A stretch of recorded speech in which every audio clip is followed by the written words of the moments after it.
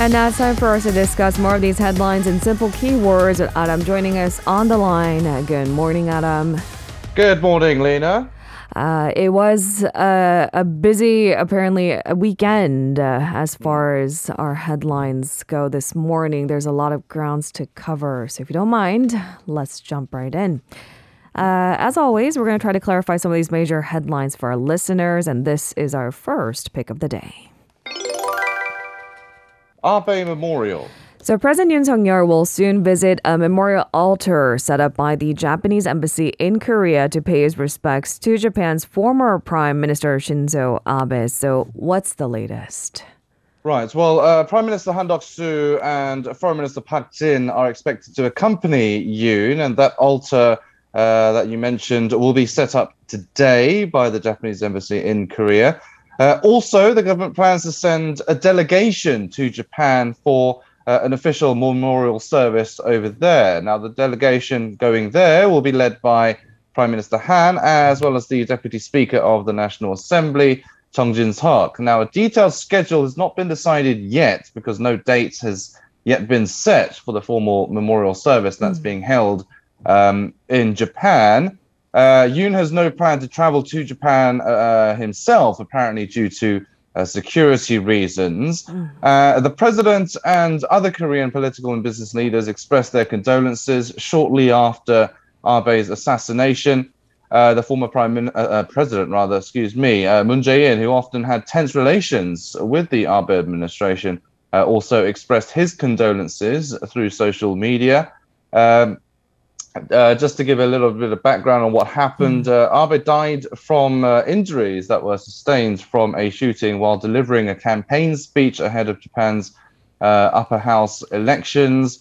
World leaders, past and present, also expressed shock and sadness at Abe's death. U.S. Secretary of State Antony Blinken will also pay a brief condolence visit to Japan this week, delaying a trip back to the U.S. after traveling to Bali, and he was in Bali for trilateral talks, in fact, with his South Korean and Japanese counterparts as well. It was the first such meeting, in fact, since the launch of the Yoon administration. So, yes, a lot of repercussions and reverberations throughout the world after Abe's assassination, indeed. The shockwaves are still very much present. We will discuss a little bit more details of the deadly shooting on our world news portion and also get the political angle. As you mentioned, an upper house election went to a victory for, well, those who supported Abe and had condolences and maybe even swayed by the assassination. We'll get the details of that in our second hour. Let's turn our attention to the latest North Korean provocations. This is our second keyword of the day. Artillery shots. So North Korea appears to have conducted artillery firing drills and yet another provocation. This comes days after the U.S. deployed fighter jets to South Korea for joint training. So what's the latest, Adam? Yeah, so it's pretty much expected after those fighter jets were deployed to South Korea that North Korea would conduct yet another provocation. South Korea's Joint Chiefs of Staff said it detected the trajectories of what appeared to be shots fired by North Korea, possibly from multiple rocket launchers. And it added that the shots were detected after 6 p.m. yesterday and that the military had strengthened surveillance and alert levels. North Korea often test fires these medium or mid-ranged, medium to long rather, ranged missiles during military drills. And in recent years, has also developed larger versions of such rockets as well. Smaller rockets and missiles are seen as central to North Korea's plan for striking targets in South Korea in the event of a conflict. So on the international level, on the UN Security Council level, it's not really seen as that much of a bigger deal. But for South Korea, of course, because it is within firing range and in the crosshairs of North Korea, here in South Korea, it is a bit more of a concern. The Presidential National Security Office held a meeting over the North's firing. It said it was closely monitoring the situation along with the US. Some experts say North Korea is attempting to perfect its weapons technology and boost its bargaining chip in future possible negotiations with the US in order to win sanctions relief or security guarantees. Last week, 6 US F-35 fighter jets arrived in South Korea for their first temporary deployment here since late 2017. They'll be joining South Korean fighter jets for a joint training session. North Korea typically views such joint exercises as an invasion rehearsal and responds with its own weapon tests. So Right. that seems to be what has happened over the weekend. But Seoul and Washington, of course, as always, have repeatedly said they have no intentions of attacking North Korea, saying their drills are purely defensive in nature. Right. But North Korea doesn't really buy that.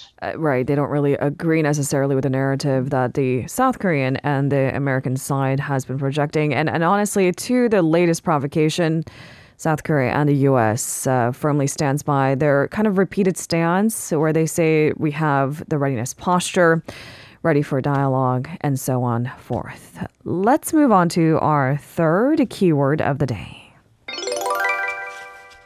U.S. Ambassador to South Korea. So the new U.S. ambassador to South Korea, Philip Goldberg, has arrived in Seoul to start his work. He expected to have a busy schedule right off the bat amid North Korea's evolving military threats. Even though it's expected, I mean, it does seem like they have to adhere to these circumstances. That's right. Now, this post had actually been vacant since the start of the Biden administration a year and a half ago. Right. And so it's been quite a while since that post, which some would presume would have been one of the first ones to be filled, had been actually vacant. There's been a bit of a hiatus in that spot. Now, Goldberg is himself a veteran diplomat who served in various roles. He was actually the coordinator for the implementation of UN Security Council Resolution 1874, which dealt with North Korea's nuclear tests. Most recently, he served as ambassador to Colombia, and he is now in Seoul for his new role. He told reporters at Incheon Airport that he was honored to represent the American people and President Biden at what he called this very important moment in the allies' relation. Goldberg is expected to focus on following up on the May summit deal that happened between Biden and Yoon, where they agreed to upgrade bilateral relations to a global comprehensive strategic alliance. Goldberg also noted that South Korea is admired around the world for the, quote, hard work and ingenuity of its people. And during his confirmation hearing in April, he called for North Korea's comprehensive, verifiable and irreversible denuclearization. So, of course, as with past top diplomats from the US to South Korea, North Korea is going to be one of the main focus points of his duties here. I only chuckle at the hard work and ingenuity of its people because, yes, I think apparently we're defined by our work hard, play hard mode across the globe. Work hard, play hard indeed, yes. All right, and on to our fourth keyword of the day. Government briefings. So President Yoon will begin receiving policy briefings from each ministry beginning today. What can we expect? It's going to start with, I think, a pressing issue, the state of our economy, financial policies, and so on forth. That's right. So the briefings, yes, they will be the first since Yoon took office on May 10th. And as you said, it will start with the finance ministry today, and then the trade and SMEs ministries tomorrow, and the Science and Labour Ministries, which is going to be happening on Friday. A presidential official said the new government's first policy briefings will be held in a slightly different style than before, with emphasis on giving what this official called practical briefings. The minister of each ministry will apparently personally come to the president's office to report, accompanied by only one other senior official from their ministry. So it'll pretty much be a maximum of two people reporting to the president. Now, participants from the presidential office will include Yoon's chief of staff and the relevant senior presidential secretary. So there'll be more people from the presidential side than there will be for the ministries. Now, under previous administrations, policy briefings usually involved at least 10 ministry officials, including the minister.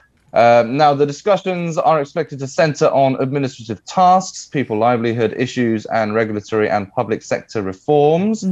Economic issues, such as rising inflation, are also likely to be discussed, starting with that finance ministry briefing today.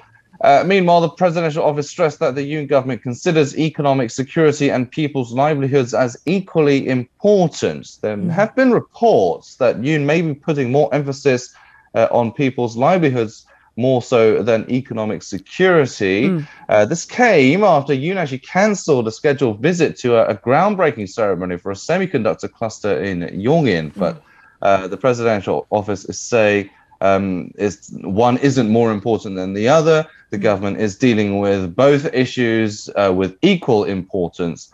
And so it's kind of rejecting those rumors that one's being put on the back burner than the other. And finally, on to our last keyword of the day.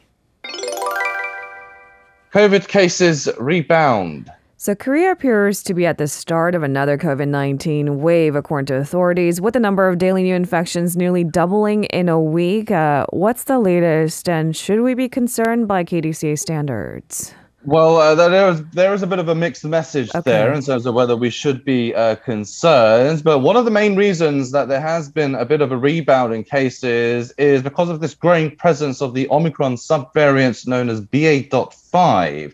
Now, over the weekend, the number of cases counted daily topped 20,000. That figure has not been passed since mid-May, which was in the aftermath of the spring Omicron wave. In terms of the latest figures, as of 9 p.m. yesterday, there were over 12,000 cases. And there's expected to be more reported today because cases are counted till midnight. Now, over the most recent 7-day period, about 17,500 cases were reported per day on average, and that marks a 92% jump from the prior period. Lee Gi-il, who is the Vice Minister of Health, said last week that key metrics indicated a possible arrival of resurgence, in his words. He said it prompted a need for a return for more caution. He didn't really specifically say whether that would mean more COVID-19 restrictions. But top health officials have identified waning immunity, an increase in travel over the summer holiday, and most worryingly, of course, the BA.5's growing share is among the main risks that could bring on another wave over the summer. The KDCA says BA.5 appears to elude prior immunity more easily compared to earlier versions of Omicron, namely the BA.1 and BA.2, which were behind the spring wave that peaked in March. But health officials and even health experts and even senior health officials are kind of mixed in their assessments on whether another wave will come. A senior health official, Son Young-nae, said the rates of severe infections and deaths are anticipated to be lower this time around if another wave should come our way. He said that generally speaking, one's immune system will be primed to respond to another infection after a COVID-19 exposure. So even officials from the same ministry are kind of delivering mixed messages on whether we should be concerned. So we'll have to wait and see how this new subvariant BA.5 develops and what the caseload is going to be like, or what the trend is going to be like. The theme has always been vigilance, but with relaxed restrictions. And I know what that sounds like. But I mean, 3 years into the pandemic and living with the conditions, I think we've acclimated. I had to travel down to Jeju Island over the weekend, and it was incredibly crowded no matter where I went. And I realized, okay, so people are traveling a lot more, and it was my first time to see that firsthand. But everyone is pretty vigilant about mask wearing, especially in social distancing. That's a bare minimum we can do in facing these conditions. An uptick in numbers is still a red flag nonetheless, is it not? Yeah, and there's still a lot of events and open concerts now that are happening that's causing more risk of resurgence as well. I mean, most notably recently, there was the Psy Hyunbok concert that happened, and there's a lot more concerts and outdoor events with a lot of spraying of water cannons, which of course increases the risk of infection. And I saw a lot of the images of that Psy concert as well as other events where a lot of people weren't actually wearing masks, but they are clustered together in a big crowd. So of course that does bring about more risks of more infections. So yes, there are some who are vigilant, but there are also people who are kind of less vigilant now than they were before. But the overall message is that we should still keep our guard up. Nonetheless, COVID-19 is not completely gone. So, yeah, we'll have to see. Thanks for providing the managed perspective. I've conveniently forgotten that happened recently. All right. Conveniently. Thank you very much, Anna, for a thorough coverage as always. Stay safe and we'll see you tomorrow. You too. See you tomorrow. If you're listening to our program using the podcast service, just a reminder that we do go live Monday through Friday, 7 a.m. Korea Standard Time. So tune in and help us make the show more informative by giving us your input. See you bright and early on Good Morning Seoul.